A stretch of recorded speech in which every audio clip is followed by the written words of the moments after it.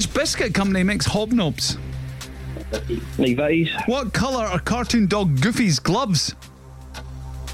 White. On which Glasgow street would you find King Tut's? Oh, God. Pass. Meet me halfway and let's get it started are hits from which band? Pass. Which football team play their home games at the Bernabeu? Real Madrid. Which famous actress voiced Meg Griffin in Family Guy from 1999? Mila Kunis. What's the name of Ryan Reynolds' character in the movie Free Guy? Pass. Which car company makes the Mocha, Grandland and Crossland? Land Rover. What's 25 multiplied by 5 and doubled? 250. Which famous British physicist wrote A Brief History of Time?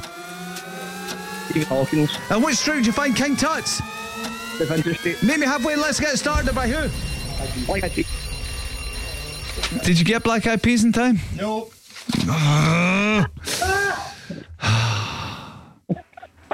Is that a 7 then? Declan, it was a 7, yeah. It was a 7. That's pretty cool. Declan.